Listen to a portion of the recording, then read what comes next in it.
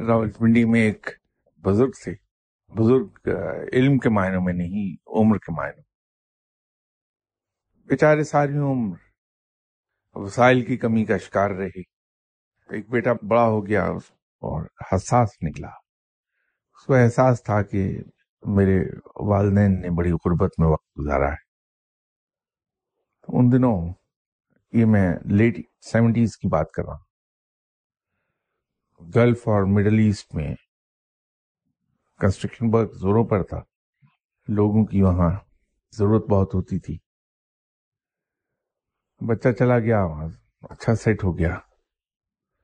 تو اس زمانے میں وہ 5,000 روپے مہینہ والدین کو بھیجنے لگا. اس وقت کا 5,000 آج کے بہرحال لاکھ کے برابر تو تھا. لیکن وہ بزرگ ایسے تھے کہ انہوں نے اپنے اخراجات کو بڑھایا نہیں، اخراجات وہیں رکھے جہاں تھے. تو جو پیسے بچ جاتے تھے اس سے محلے میں جو دوسرے لوگ تھے ان کی خدمت کر دیا کرتے تھے. نمازی بڑے پابند تھے اور مسجد میں نماز پڑھتے تھے. لوگوں کو بھی معلوم تھا کہ خدمت کرتے ہیں، اپنے اخراجات وہی رکھیں اور جو فالتو پیسہ ہوتا ہے اس سے خدمت کر دیتے ہیں لوگوں کی. تو سڈنلی لوگوں نے دیکھا کہ بڑے پریشان نظر آنے لگے ہیں صاحب. اور پھر کچھ دن کے بعد وہ نماز سے فارغ ہو کے مسجد کا جو ہال تھا اس میں داخل ہو جاتے تھے اور دروازے بند کر لیتے تھے. انہوں نے دیکھا کہ یہ پریشان ہیں ساتھی ہمارے، تو یہ چاہتے تھے ان کو ہیلپ کر دیں اگر کہیں کوئی ایسی پریشانی ہے جہاں یہ خدمت کر سکتے ہیں. وہ بتا نہیں رہے ہیں. تو آخر انہوں نے 4-5 لوگوں نے فیصلہ کیا کہ پہلے یہ دیکھو کہ مسجد کے کمرے میں دروازہ بند کر کے کیا کرتے ہیں. تو انہوں نے ظاہر یہ کیا کہ جیسے مسجد سے روانہ ہو گئے ہیں نماز پڑھ کے، لیکن 2 منٹ کے بعد واپس آ گئے اور وہ حسب معمول کمرے کے دروازے بند تھے. تو انہوں نے ذرا سا اس کو پش کیا تو دروازے میں درز پیدا ہو گئی. تو انہوں نے دیکھا کہ وہ بزرگ محراب جو بنی ہوتی امام کے لیے، اس محراب میں کھڑے ہیں قبلہ رو ہو کے، اور اس کی دیوار پہ زور سے ہاتھ مار مار کے بڑی بآواز بلند رب سے ایک بات کہہ رہے ہیں کہ اوے ربا، او تو دیکھدا نہیں، تینوں پتہ نہیں ہے میں وعدہ کیتا ہے اس بچی دی بیاہ دا، ਉਹਦਾ ਵਿਆਹ ਤੇ ਸਿਰ ਤੇ ਆ ਗਿਆ، پیسے بھیج، میں ان دینے ہیں. تو بھیج یہ کھلا کہ وہاں کہیں ان کے پڑوس میں کوئی بیوہ ہے جو مالی لحاظ سے کوئی زیادہ فارچونیٹ نہیں تھی. ان کی بچی کی شادی تھی تو اس بیوہ نے کہیں ان سے ذکر کر دیا کہ رشتہ بڑا اچھا آیا ہے لیکن میں کیا کروں، میں مجبور ہوں، میرے پاس وسائل نہیں ہے کہ شادی کر پاؤں. تو انہوں نے کہیں اس سے کہہ دیا کہ کوئی بات نہیں، میں تمہیں پیسے دے دوں گا. تو ان کو توقع یہی تھی کہ میرا بیٹا ریگولرلی ہر مہینے پیسے بھیج رہا ہے، میں دیتا رہوں گا، وہ پیسے پورے ہو جائیں گے. ادھر انہوں نے وعدہ کیا، ادھر بیٹے نے 3 مہینے سے پیسے ہی نہیں بھیجے. تو یوں یہ پریشان ہو گئے. تو اب یہ بڑے حیران ہوئے کہ رب سے مانگنے کا بھی یہ نیا طریقہ ہی ہم نے دیکھا. لیکن وہ ہوا یہ کہ جس دن انہوں نے یہ واقعہ دیکھا تو انہوں نے آپس میں تو فیصلہ کیا کہ ہم 20,000 روپے دے دیتے. لیکن وہ نوبت آنے سے پہلے ہی بیٹے نے وہ اکٹھے پیسے باپ کو بھیج دیے. تو انہوں نے وہ پیسے جا کے اس بیوہ کو دے دیے. شادی ہو گئی اس بچی کی.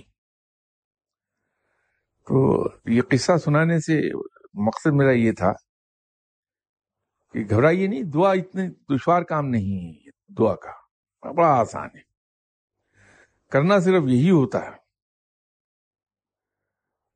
کہ اللہ کے ساتھ ایک جو رشتہ ہے وہ تھوڑا سا ایک نیا رشتہ پیدا کرنا پڑتا ہے. وہ رشتہ ہے رب کا اور بندے کا، کہ ہمارے دل میں یہ جذبہ پیدا ہو جائے اور یہ یقین پیدا ہو جائے کہ وہ صرف اور صرف وہی میرا رب ہے، اور وہی میری ضروریات پوری کرنے والا ہے، وہی میری سننے والا ہے، اور وہی مجھے لک آفٹر کرنے والا ہے۔ ایمان ہم سب کا ہے یہ، لیکن یہ یقین پیدا ہو جائے جو نہیں ہے، تو جب یہ یقین بڑا پختہ ہو جائے گا تو پھر آدمی دائیں بائیں نہیں دیکھتا، پھر وہ اس 57 منزلہ بلڈنگ سے نیچے چھلانگ لگاتے ہوئے رب سے کہنے کے بعد سائڈ کو ہاتھ جوڑ کر نہیں کہتا کہ بھگوان تو بھی میرا خیال رکھنا، تو وہ پھر صرف رب کے پیچھے جاتا ہے۔ تو جب وہ رشتہ پیدا ہو جائے گا تو رب پر ایک مان پیدا ہو جاتا ہے، پتہ نہیں یہ پنجابی کا لفظ آپ سمجھتے ہیں نہیں، ایک مان آتا ہے دل میں کہ وہ میرا رب تو سب سے بڑا ہے، میرا رب تو بے پناہ قسم کا امیر ہے، اور اس سے بہتر پالنے والا کوئی نہیں۔ تو جب ایسا رب ہے میرا تو مجھے پریشانی کاہے کی ہے؟ میرے اپنے کام تو میرے اپنے ہیں ہی، میرا رب تو ایسا جینرس ہے اور اتنا سخی دل ہے کہ میں تو اس کے دوسرے بندوں کے کام بھی اس سے کہہ سکتا ہوں کہ یا اللہ یہ تیرا بندہ کام کر دے، اور وہ یقیناً میری سنے گا۔ یہ ایمان ہے، یہ یقین پختہ ہے دل میں کہ وہ یقیناً میری سن لے گا۔ تو پھر آدمی اس کو دل میں کہتا ہے، وہ میں تو چونکہ گناہگار آدمی ہوں، مسجد کا رخ بھی نہیں کبھی کیا زندگی بھر، شکل نہیں دیکھی مسجد کی ہوتی کیسی اندر سے، تو اس کے محراب پر میں ہاتھ مار کے تو نہیں کہہ سکتا، لیکن میں دل کی مسجد میں تو ہاتھ مار کے کہہ سکتا ہوں کہ رب کیا کر رہا ہے، مروانا ہے مجھے، کر اس بندے کا کام آیا ہے یہ گستاخی نہیں، یہ مان ہے اصل میں، کیونکہ یہ الفاظ گستاخی کے زمرے میں چلے جائیں گے اگر وہ ایمان نہ ہوا، دل میں یقین نہ ہوا، پھر یہ گستاخی ہو جائے گی۔ اگر وہ اس رشتے کا مان ہے کہ میرا رب ہے اور میں اس کا بندہ ہوں تو یہ مان ہو جائے گا، اور مان کو رب بڑا پسند کرتا ہے۔ جب رب یہ دیکھ لے کہ اس بندے کا مجھ پر ایک مان ہے، اور اس مان کے تحت ہی آتا بالکل اسی طرح جس طرح ایک بیٹا اپنے باپ کے پاس جاتا ہے کہ اس کے دل میں بیٹے کے باپ کی عزت اور احترام بہت ہوتا ہے، ساتھ باپ سے سزا کا خوف بھی وہاں موجود ہوتا ہے، لیکن ایک فخر بھی ہوتا ہے کہ میرا باپ بہت پیسے والا ہے، امیر ہے، اور وہ میری ہر خواہش پوری کرتا ہے۔ تو وہ باپ کے پاس جا کے کہتا ہے کہ ڈیڈ مجھ کو یہ بائسیکل خرید دیں۔ وہ ڈیڈ بیچارہ میری طرح کا ہے کہ لنڈے کے کپڑے لے کے دھلا کے صاف پہنے ہوئے ہے، سفید پوشی، اور وہ کہہ رہا ہے کہ بیٹا بائسیکل کدھر سے لے دوں میں 3,500 روپے کی؟ کہ نہیں آپ کے پاس تو بہت پیسہ ہے، لے کے دیں، ابھی لے کے دیں مجھے۔ اب وہ گستاخی نہیں کر رہا ہوتا باپ کے ساتھ، وہ اس کا ایک مان ہے کہ میرا باپ ہے اور لے کے دے گا۔ عزت، احترام، ڈر اور خوف، وہ سب وہاں موجود ہوتا ہے اس کے دل میں بیٹے کے، اس کے باوجود وہ باپ سے ضد کر رہا ہوتا ہے لے کے دے، اور باپ لے کے دیتا ہے پھر۔ تو یہ والا مان جب لے کے بندہ اللہ کے پاس جائے اور اس سے دعا کرے کہ پروردگار یہ تیرا بندہ آیا ہے میرے پاس، ایک امید لے کے آیا ہے، تو مہربانی فرما اس بندے کا کام کر دے تاکہ اس کی امید نہ امیدی میں نہ بدلے، اس کا دل نہ ٹوٹے۔ تو وہ مہربانی فرما دیتا ہے۔ تو اس لیے آپ مجھ کو کر دیں ریٹائر۔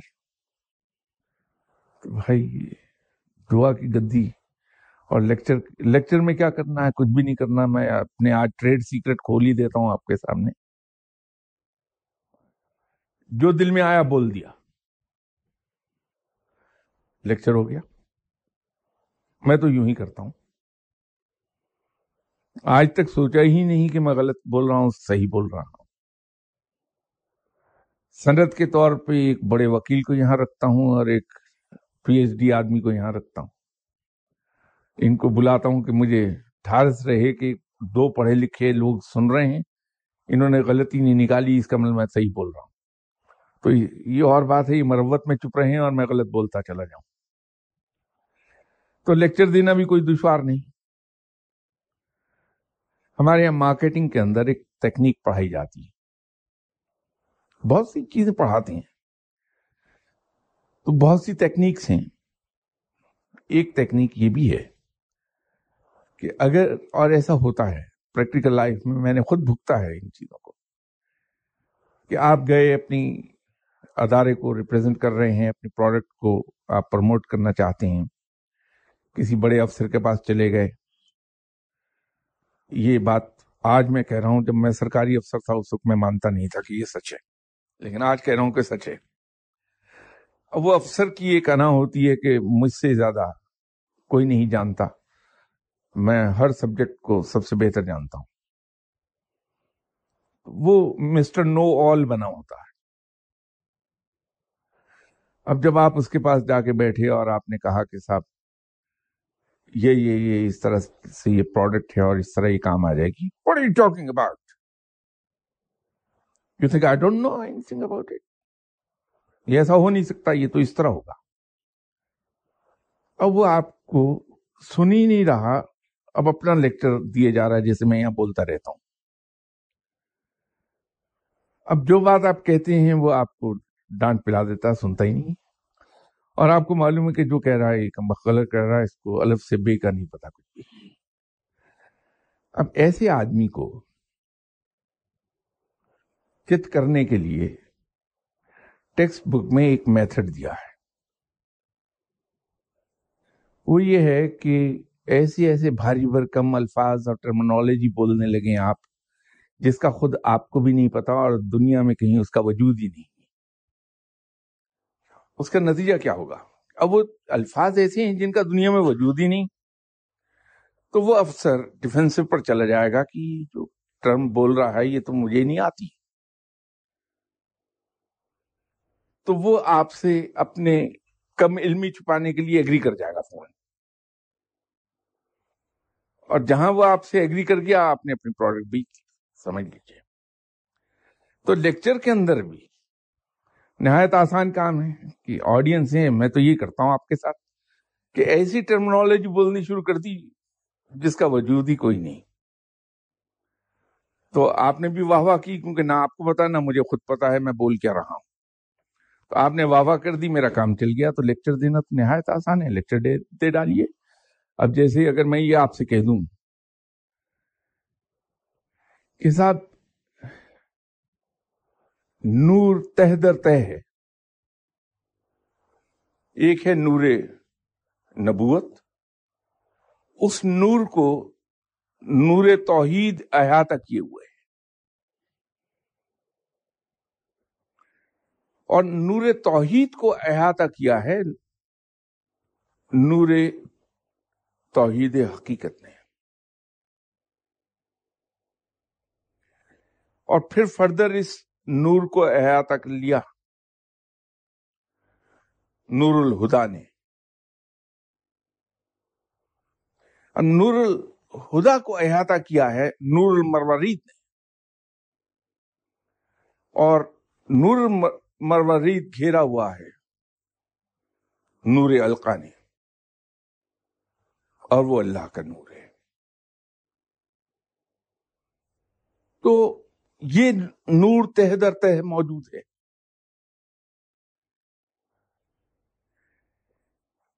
نور نبوت جو ہے یہ مخصوص ہے صرف انبیاء کرام کے لیے, رسولوں کے لیے, یہ ان پہ اترتا ہے. اسے نور الاولا بھی کہتے ہیں.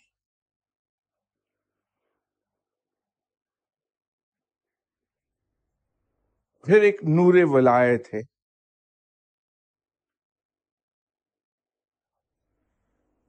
یہ مخصوص ہے اولیاء کرام کے لیے. تیسری قسم ہے نور المتقین. یہ صرف اور صرف مخصوص ہے آپ صلی اللہ علیہ وسلم کی.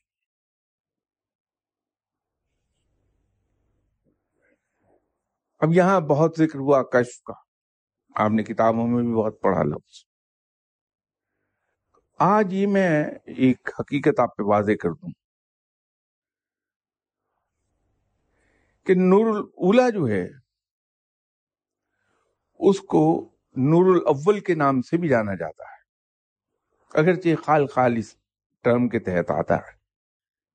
زیادہ تر جو کثرت استعمال میں ہے وہ نور الاولی ہی ہے، لیکن نور اول کہیں کو آپ اگر کہیں لکھا ہوا پڑھیں تو آپ کو کنفیوژن نہ ہو، اس لیے وہ ٹرم بھی بتا رہا ہوں جو بہت کم استعمال ہوتی ہے.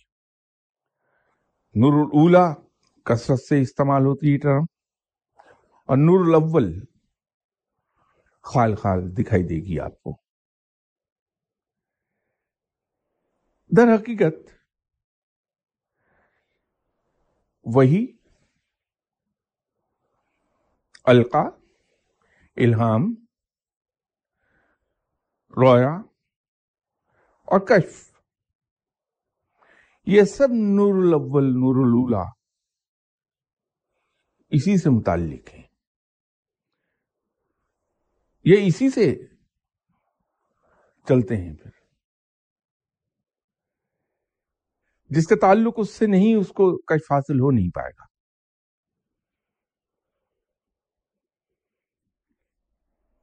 کشف القبور بھی اسی سے تھی، اور کشف النور القلب جو دوسری قسم ہے کشف کی، اس کا تعلق بھی اسی سے ہے.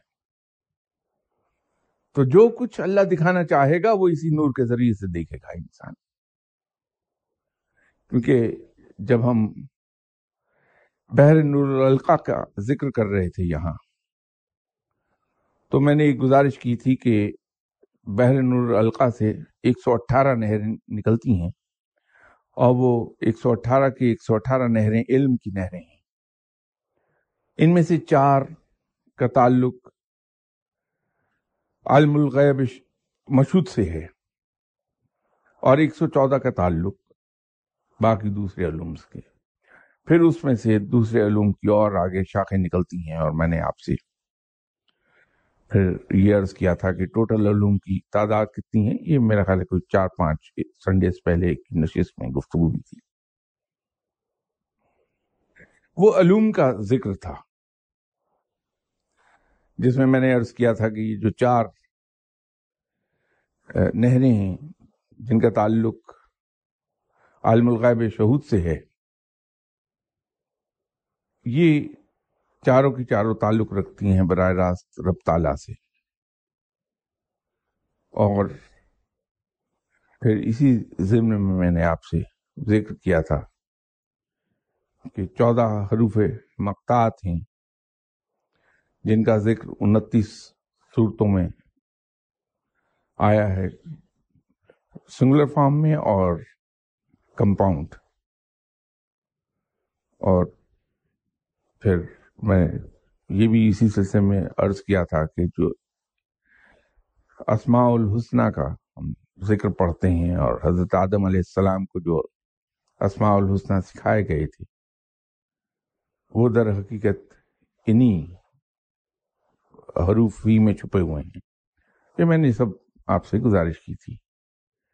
یہ آج کی جو گفتگو میں کر رہا تھا نور کی، یہ اسی سے متعلق ہے، اسی کا ایک حصہ ہے کہ وہاں سے نہریں نکلی تو ان کی علوم کی میں قسموں میں چلا گیا، بیان کرتا چلا گیا، لیکن جو نور کا ذکر تھا وہ وہیں رہ گیا. تو آج چونکہ وقت میرے پاس کم تھا، میں لیٹ ہو گیا اور آپ انتظار کی زحمت کرنا پڑی، تو یوں میں اس کو نور القا سے، اب یہ تو میں نے آپ کو اسینڈنگ آرڈر میں نور کا بتایا تھا. ڈسینڈنگ آرڈر میں جب ہم بات کریں گے اس کو، تو نور القا، اس سے نکلا نور مروری، اس سے پھر آگے نکلا نور الہدا. وہ پھر اس آرڈر میں ہم بات کریں گے. میں اس کو روحانیت میں جیسے ہم اس کو لیتے ہیں میں اس طرح سے بات کر رہا تھا. وہ دائرے ہیں اصل میں. تو درمیان میں نور نبوت ہے، اس کے گرد دوسرا دائرہ جو آتا ہے باہر سرکل، اسے انسرکل کیے ہوئے ہے، وہ نور توحید ہے. اس کے بعد جو اسے انسرکل کیے ہوئے نور توحید کو وہ، اور اس کے بعد دوسرے تمام، حتیٰ کہ جو باہر جو بڑا سرکل بن جائے گا، دی لارجسٹ سرکل انسرکلنگ آل دی نور، وہ نور القا ہے. اور یہ نور القا وہی ہے جو ٹھاٹھے مار رہا ہے بحر نور القا کے اندر، جو سمندر ہے جس کا ایک کنارہ مقام محمود سے ٹچ کرتا ہے، دوسرا کنارہ خط استوا کے پار دکھائی دیتا ہے. یہ وہی بحر نور القا کی بات کر رہا ہوں جس کا ذکر میں نے غالباً اب سے 2 مہینے 3 مہینے پہلے کیا تھا. اب اس کے اندر یہ ہے کہ اس نور اولا کو ٹچ کیسے کیا جائے. اصل بات وہ ہے تو اس کا بڑا آسان سا کام ہے، اور مزہ یہ ہے کہ یہ جو آسان سا کام ہے یہ بالکل سامنے کی بات ہے، لیکن چونکہ مخفیات میں سے ہے اس لیے ادھر کو دھیان کسی کا نہیں جاتا. حروف مقطعات میں ایک لفظ عین آتا، وہ عین در حقیقت جس کو ڈپکٹ کر رہا ہے وہ ابد ہے.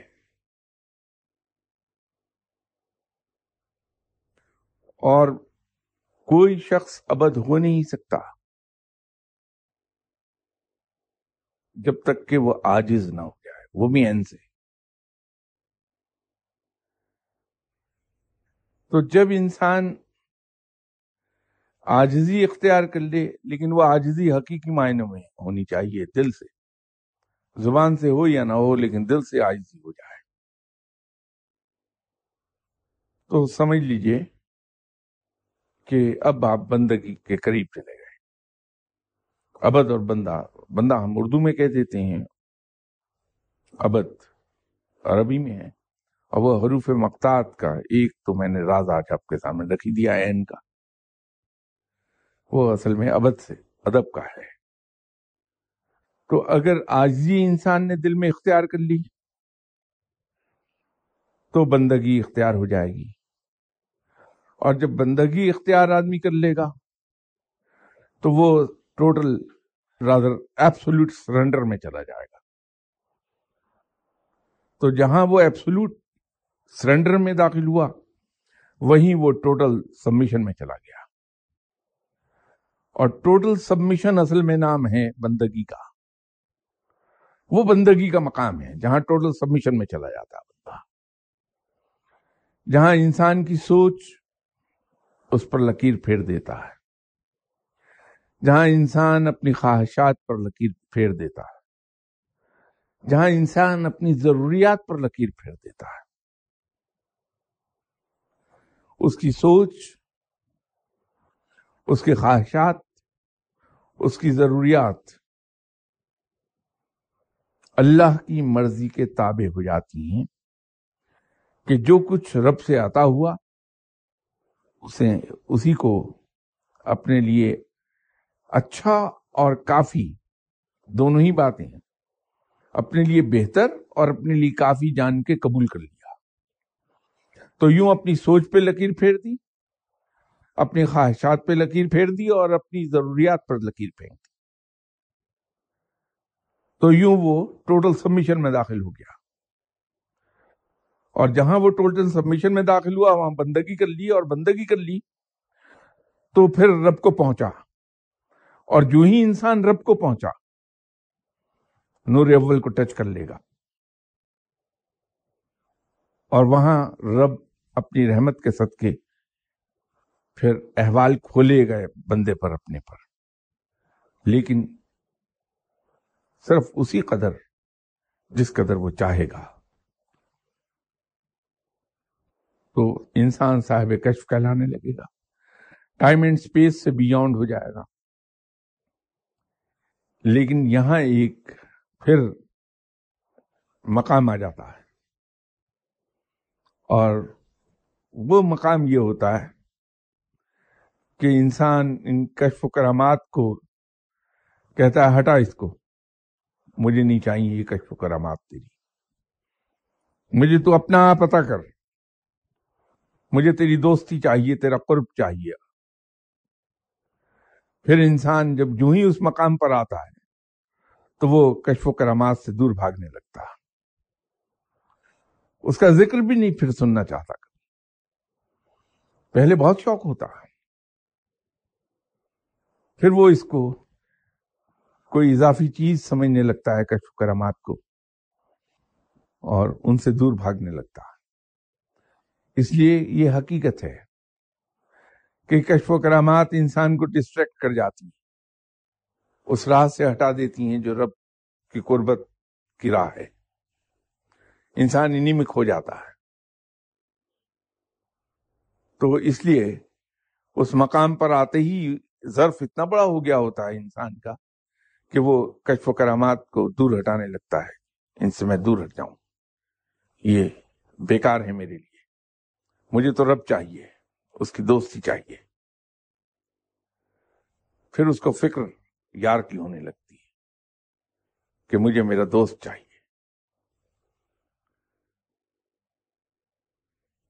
انشاءاللہ تعالی اگلی اتوار پھر ملیں گے اور اس سلسلے میں ذکر ہوگا، اسی نور کے سلسلے میں۔ پھر نور ولایت کو ہم ڈسکس کریں گے ایٹ لینتھ، اور اس کے بعد پھر نور المتقین کو انشاءاللہ تعالی۔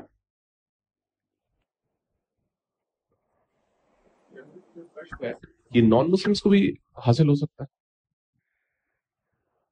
صاحب میں اس سلسلے میں اس کا جواب میں بالکل آپ کو ٹو دا پوائنٹ اور پریسائزلی جواب اس کا میں بعد میں پیش کرتا ہوں۔ اس سے پہلے میں ایک گزارش پیش کرنا چاہتا ہوں۔ دیکھیے، ہم جب تک اپنے ذہن سے یہ بات نہیں نکالیں گے کہ ہمارے علاوہ بھی جو دوسرے ادیان کے پیروکار ہیں وہ بھی اللہ کے بندے ہیں اور انسان ہیں، ہم انہی بھول بھلیوں میں، اور آپ کی سہولت کے لیے پنجابی میں بھی اس کو لفظ ادا کر دوں کہ کمن کیریوں میں پڑے رہ جائیں، یہ بھول بھلیوں میں ہم پھنسے ہی اس چکر میں کہ ہمارے ذہن میں سمہا اور دیا تھا ایک خیال یہ بیٹھ گیا کہ صرف ہم ہی انسان ہیں اور ہم ہی اللہ کے بندے ہیں، اور رب صرف ہمارا ہی ہے۔ ایسا بالکل نہیں ہے۔ قرآن پاک میں بہت کلیئرلی واضح لکھا ہے اللہ نے۔ اس کا صحیح ترجمہ یہ ہے کہ ہاں، صاحب کتاب میں کچھ لوگ صاحب علم ہوتے ہیں۔ بڑی واضح بات ہے قرآن کی۔ در حقیقت ہم یہ بھول جاتے ہیں کہ ہم ایمان لائے ہیں ان تمام انبیاء کرام پر جو آپ صلی اللہ علیہ وسلم سے پہلے بھیجے گئے، اور ہم ایمان لائے آپ صلی اللہ علیہ وسلم پر کہ آپ صلی اللہ علیہ وسلم اللہ کے سچے نبی ہیں اور آخری نبی الزماں ہیں۔ اسی طرح ہم یہ کہتے ہیں کہ ہم ایمان لائے ان تمام کتابوں پر جو قرآن پاک سے پہلے اتاری گئیں، اور ہم ایمان لائے قرآن پاک پر کہ یہ اللہ کی سچی کتاب ہے۔ یہ ہے اس طرح کا ایمان۔ تو جب ہم یہ تسلیم کر رہے ہیں اور ہمارے ایمان کا حصہ ہے کہ قرآن پاک سے پہلی اتاری جانے والی کتابیں بھی رب کی ہیں، اسی کی طرف سے نازل کی گئی ہیں، اور آپ صلی اللہ علیہ وسلم سے پہلے تشریف لانے والے انبیاء اکرام اور رسول اللہ کے سچے رسول اور نبی ہیں، تو ان کی سچائی پر ہمیں شبہ نہیں ہونا چاہیے۔ یہ اور بات ہے کہ جیسے یہاں اکثر ذکر ہوا کہ چونکہ رب تعالی ہمیں بھی یہ تلقین کرتا ہے کہ ہم اپنے مخاطب کی ذہنی سطح کے مطابق گفتگو کریں، تو خود رب نے جو پیغام بھیجے وہ اس دور میں بسنے والے لوگوں کی ذہنی سطح کے مطابق تھے، اور پیغام کے بعد پیغام آتا چلا گیا صحیفوں کی صورت میں، کتابوں کی صورت میں، اور اس کو ریمائنڈ کراتے رہے آ کے پیغمبر، حتیٰ کہ انسان کے ذہنی ارتقاء مکمل ہوا اور اللہ تعالیٰ نے اپنے پیغام کو مکمل کر دیا، اور اس کے بارے میں پھر ڈکلیئر کر دیا کہ آج دین مکمل ہو گیا۔ دیکھیے یہ ایک جملہ جو ہے کہ آج تم پر دین مکمل ہو گیا یا مکمل کر دیا گیا، بذات خود یہ بتاتا ہے کہ یہ قسطوں میں آیا ہے پیغام۔ تو جو لوگ اللہ کے پیغام کو فالو کر رہے ہیں، تو جس لیول کا وہ پیغام ہے کہ جس دور میں اترا اور اس زمانے میں جو انسان کے ذہنی معیار کی سطح تھی، تو اس کے فالوورز نے اگر غلطی کی ہے اور اللہ کے لیٹسٹ پیغام کو اور لیٹسٹ پیغمبر پر ایمان نہیں لائے ہیں، تو ان کو اتنا تو علم ملے گا جس لیول کا اس وقت کا پیغام تھا۔ تو در حقیقت there is a difference in degree, it's a matter of degree only. علم مسلمان کے پاس بھی ویسا ہی ہے but of a greater degree. نصارہ کے پاس بھی علم وہی ہے but of a lesser degree. یہود کے پاس بھی وہی علم ہے but of a lesser degree as compared to Muslims. تو علم اہل کتاب کے پاس ہے، خود رب کا فیصلہ ہے، تو یہ ان کے پاس ہے کیونکہ وہ رب ہی کے پیغام کو فالو کر رہے ہیں، اگرچہ پرانے ایڈیشنز کو، جیسے کتاب کا ایڈیشن ہے نا، ایک ہی کتاب ہے لیکن اس کا ایڈیشن جو 1920 میں چھپا، اگر آپ کے پاس آپ کی لائبریری میں وہی ہے تو 1940 میں جو ایڈیشن چھپا اس میں 1-2 چیپٹر اضافہ ہو جائے گا، تو آپ کے پاس وہ اضافی چیپٹرز کا نالج نہیں ہوگا، تو پھر اس کا جو 1980 میں جو ایڈیشن آیا کتاب کا، اس میں مزید 2-4 چیپٹر ایڈ کر دیے گئے، یا کچھ تھیوریز جو اس دوران چینج ہوئی اس کو تبدیل کر کے اس میں لکھ دیا گیا ہے، تو آپ 1920 کے ایڈیشن کو چمٹے ہوئے ہیں تو آپ کے پاس وہ علم نہیں ہوگا جو 1980 کے ایڈیشن کے اندر لکھا ہے۔ تو عقل مندی انسان کی یہی ہوتی اگر وہ لیٹسٹ ایڈیشن کو فالو کرتا چلا جاتا، تو راندہ درگاہ نہیں ہوتا جیسے یہ ہوئے۔ پھر ان کو سزا صرف اسی بات کی ملے گی کہ بعد میں آنے والی کتاب اور بعد میں آنے والے نبی صلی اللہ علیہ وسلم کو انہوں نے تسلیم نہیں کیا۔ یہ ہے قصہ۔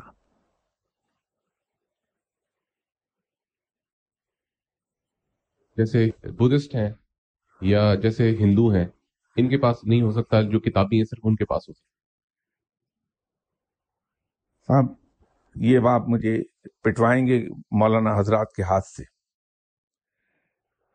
میرا اپنا خیال یہ ہے کہ جو ہندو دھرم ہے یہ الہامی ہے۔ فرق یہ ہے کہ اس وقت ہندو مذہب دنیا کا قدیم ترین مذہب ہے، یہ غالباً کہیں 5 اور 7 ہزار سال کے درمیان اس کی زندگی ہے۔ اس وقت انسان کی ذہنی سطح بہت نیچے تھی، اس کا ارتقاء نہیں ہوا تھا، یہ اسٹون ایج سے باہر نکلا ہی تھا۔ تو اس وقت جو پیغام نازل ہوا وہ اس وقت کے لوگوں کی ذہنی سطح کے مطابق تھا۔ لیکن چونکہ تعلیم نہیں تھی، انسان کے پاس وسائل نہیں تھے، تو انسان قدرتی آفات اور قدرت کی طرف سے آنے والی اور دوسری چیزوں کے رحم و کرم پر تھا، جنگلی جانوروں کے رحم و کرم پر تھا۔ تو غالباً ہوا یہ ہے کہ مذہب تو ان کو مل گیا بدھ، لیکن وقت کے ساتھ ساتھ ہوا یہ کہ سانپ نے انہیں جب ڈسا اور اس کے سامنے انسان بے بس ہوا تو انہوں نے اس کے سامنے ہاتھ باندھ دیے، عاجزی کا اظہار کیا، رفتہ رفتہ وہ رسم پوجا کی صورت اختیار کر گئی۔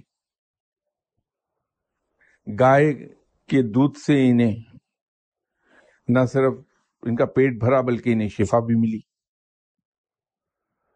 اس کی ڈراپنگ سے انہیں آگ جلانے کے لیے ایندھن مل گیا، اس کا گوشت کھانے کو مل گیا۔ تو یہ سمجھے کہ ہم اس کے دودھ اور گوشت پر پل رہے ہیں۔ تو جس طرح ماں کے دودھ پر بچہ پلتا ہے تو ہم گائے کے دودھ پہ پل رہے ہیں۔ انہوں نے اس کو ماں بنا لیا اور اس کی پوجا شروع کر دی۔ اپنی جہالت اور کم علمی کی وجہ سے یہ ان رسومات کے اندر آہستہ آہستہ داخل ہوتے چلے گئے، اور پھر ہوا یہ کہ جو ان کے یہاں پاورفل مذہبی شخصیات تھیں، جیسے ہمارے یہاں اولیاء اکرام ہوتے ہیں، ان کو انہوں نے رتبہ دے دیا دیوتاؤں کا۔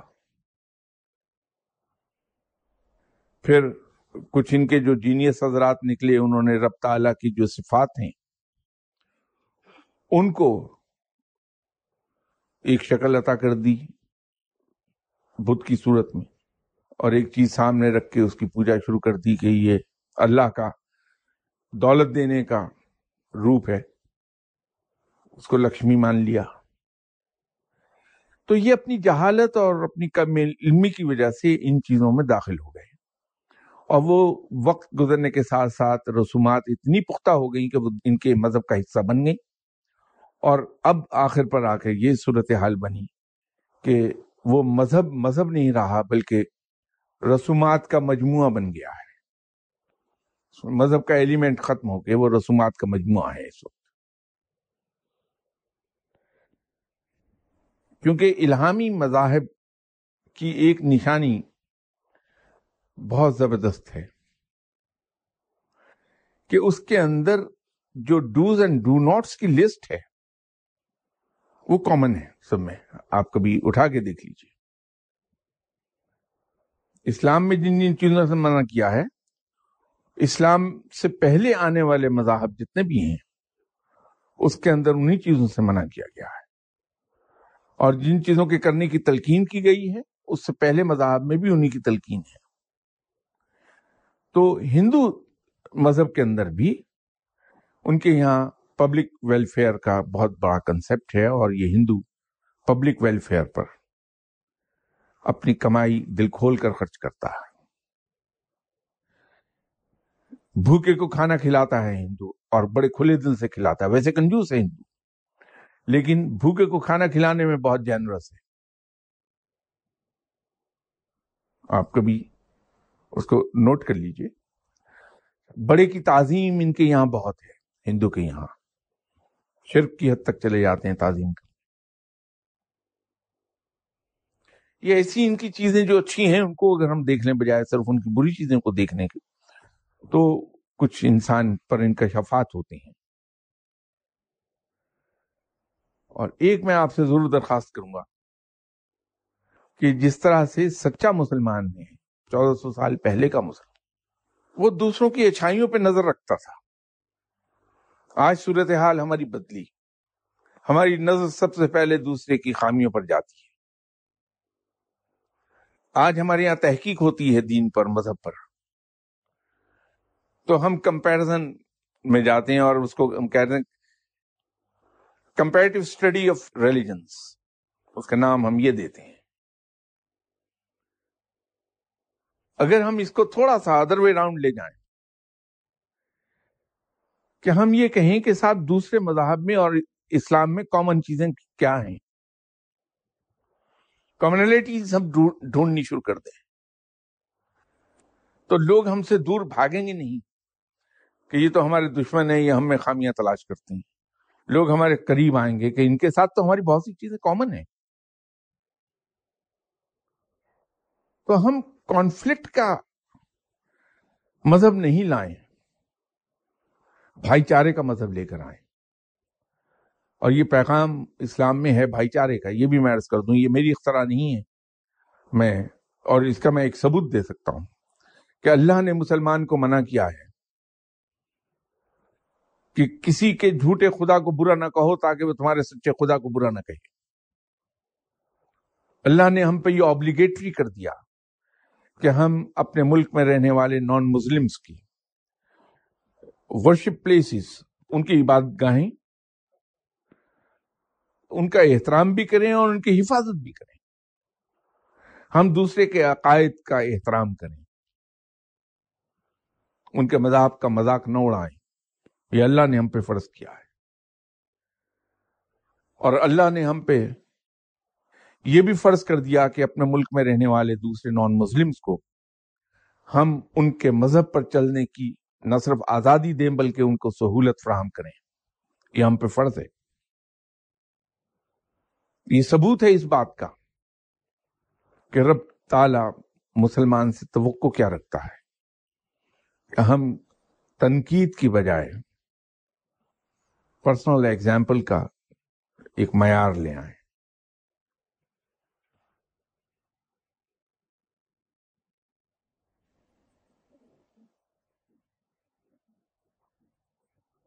نہیں، بہت اچھی خدمت کر رہے ہیں. ہر آدمی اپنے اپنے انداز میں بڑی زبردست خدمت کر رہا ہے. در حقیقت ہوتا یہ ہے، ہر آدمی کو اللہ نے ذہن، سمجھ اور عقل عطا فرمائی ہے. اگر میں آپ کے پاس آ کے بڑے اخلاق سے آپ سے یہ کہوں کہ صاحب آپ کے اور میرے درمیان یہ چیزیں کامن ہیں، اور آخر پر یہ کہوں کہ لیکن یہ جو آپ یہ کام کرتے ہیں یہ آپ کیسے کرتے ہیں، تو آپ کے ذہن میں فی الفور یہ ایک لہر اٹھے گی، برین ویو جسے ہم کہتے ہیں، کہ یہ بندہ جو کامن چیزیں مجھے گنوا رہا تھا اصل میں یہ مجھ پہ تنقید کرنے کے لیے سب کر رہا تھا. اگر میں یہ بات ہی نہ آپ سے کروں تو آپ اپنے گھر کا کوڑا سمیٹ کے میرے گھر کے آگے ڈال دیں تو میں جو سویپر ہے یا گاربیج کلیکٹر ہے اس کو یہ کہوں کہ بھائی یہ تم میرے پیسے لیتے ہو، اس کوڑے کے لیتا پیسے یہ لے لو.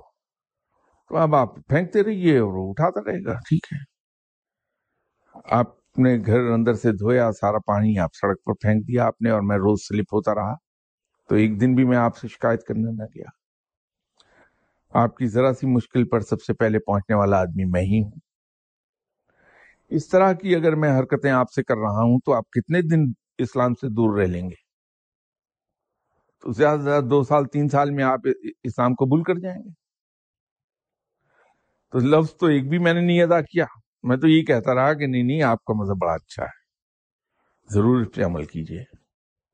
لیکن مسلمان میں نے کر لیا آپ کو. یہ در حقیقت ہم نے پہلے یہی انداز اپنایا تھا 1400 سال پہلے، تو کامیاب ہو گئے تھے. جب بغداد پہلی بار تباہ ہوا تو اس وقت یہ کمپیریٹو اسٹڈی آف ریلیجنز بڑے زوروں پر تھی. دجلہ کے کنارے کئی روز مناظرے ہوا کرتے تھے. تو بغداد تباہ ہو گیا.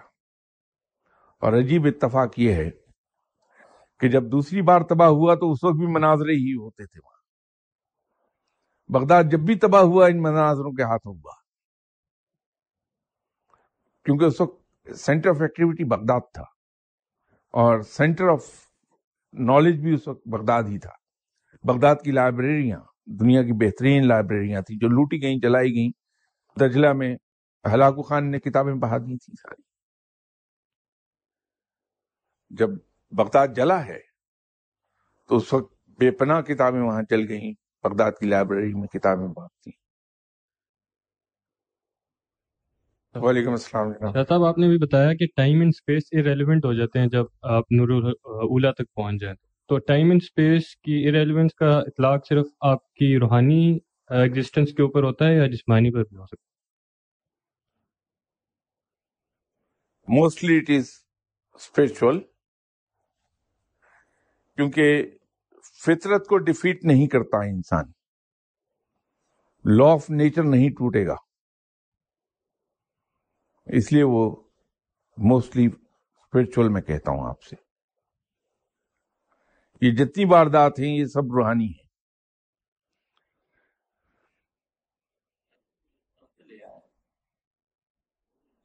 ایک واقعہ اور، یہ جو حضرت سلیمان کے زمانے کا واقعہ ہے، یہ کوٹ بہت ہوتا ہے، اس کے سامنے ایک اور واقعہ میں پیش کر دیتا ہوں آپ سے۔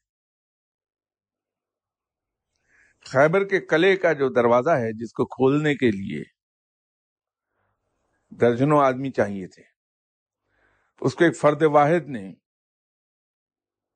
زمین پر بیٹھ کر بمائے چوکھٹ اکھاڑ کے باہر پھینک دیا۔ اس کے وزن کا یہ اندازہ تھا۔ دیکھیے، یہ ایکسیپشنز ہیں، جیسے ہم کہتے ہیں ایکسیپشنز آر آلویز دیئر، اس کے پیچھے مقصد کچھ اور ہے۔ وہ اللہ کی ربوبیت اور اس کی حقانیت، اس کو اسٹیبلش کرنے کی بات تھی۔ تو وہ ایکسیپشنز آئیں، اور ایکسیپشنز کبھی کوٹ نہیں ہوتی۔ بالکل اسی طرح کا وہ واقعہ بھی ہے۔ آج بھی اگر آپ اس میں قلعہ خیبر پہ جائیں اور اس دروازے کو دیکھیں تو انسان حیران رہ جاتا ہے کہ ایک انسان نے، حضرت علی کرم اللہ وجہہ نے اکھاڑا تھا اسے۔ کوئی انسان یہ کام بھی کر سکتا ہے، لیکن اکھاڑ پھینکا تھا۔ تو صحیح تعداد مجھے یاد نہیں رہے گی کہ کتنے درجن لوگ تھے جو دروازہ کھولتے تھے، وہ کھلتا نہیں تھا ایک آدمی سے۔ تو اس کا ویٹ آپ دیکھ لیجئے کتنا ہوگا، ایک انسان نے اکھاڑ پھینکا تھا۔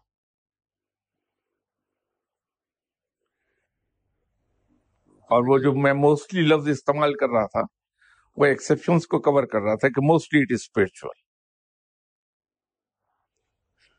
جی، میں نے یہ کنفرم کرنا تھا کہ اللہ تعالیٰ کے 4 اسماء حسنہ جو ہیں، ایک ہے اول اور ایک آخر اور ایک ظاہر اور باطن۔ یہ سمجھ نہیں آتا ظاہر اور باطن کیوں؟ کیونکہ یہ وحدت الوجود کا جو انہوں نے چلایا تھا پیچھے کافی عرصہ پہلے، تو وہ اس کو کمپیریزن کرتے ہیں کہ وہ ظاہر بھی ہے اور وہ باطن بھی ہے۔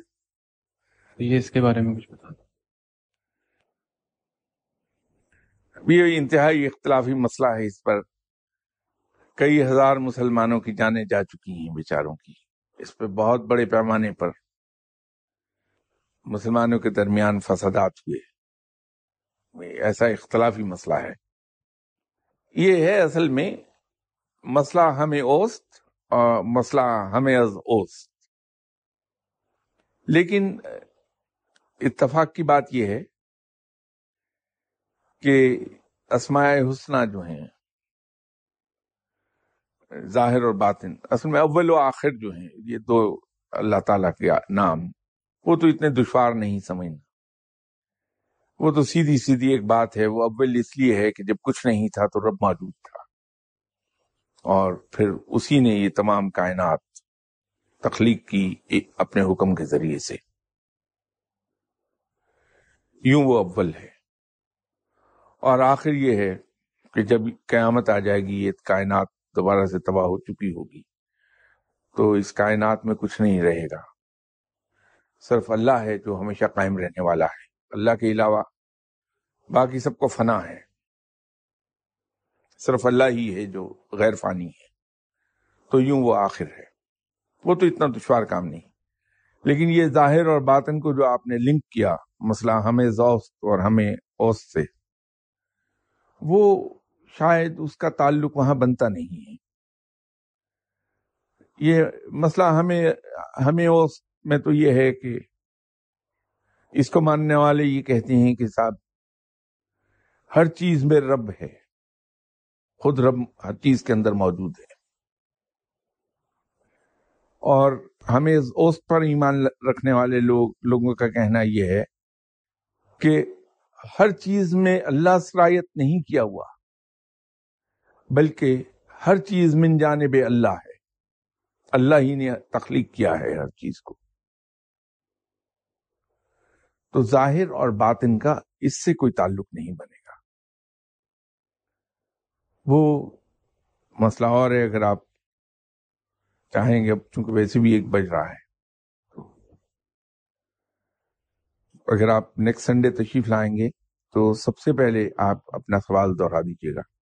میں ظاہر اور باطن پر ایک تفصیلی گفتگو ہم کر لیں گے جس حد تک میں کر سکتا ہوں، کیونکہ مجھے قطعی طور پر یہ دعویٰ نہیں کہ میں چیزیں جانتا ہوں. میں تو یوں کہیے سچ یہ ہے کہ جیسے لوگ کہتے ہیں کہ صاحب میں تو ایک طالب علم ہوں، میں تو وہ طالب علم بھی نہیں. میں تو بھی جس اسکول میں بیٹھ کے آدمی طالب علم کہلاتا ہے، میں تو اس کے دروازے تک نہیں پہنچ پایا. بہرحال اس کے باوجود جو کچھ مجھے معلوم ہے، جو کچھ میں بیان کر سکتا ہوں، وہ میں ضرور بیان کر دوں گا. یہ محمد ابن عربی صاحب اس مسئلے کو رائج کر گئے ہمیں اوسط کو، اور اس کے بعد جو مسلمانوں کے درمیان اختلافات ہوئے اور جو ہنگامے ہوئے، اس میں ہزار مسلمان بیچارے جان کھو بیٹھے.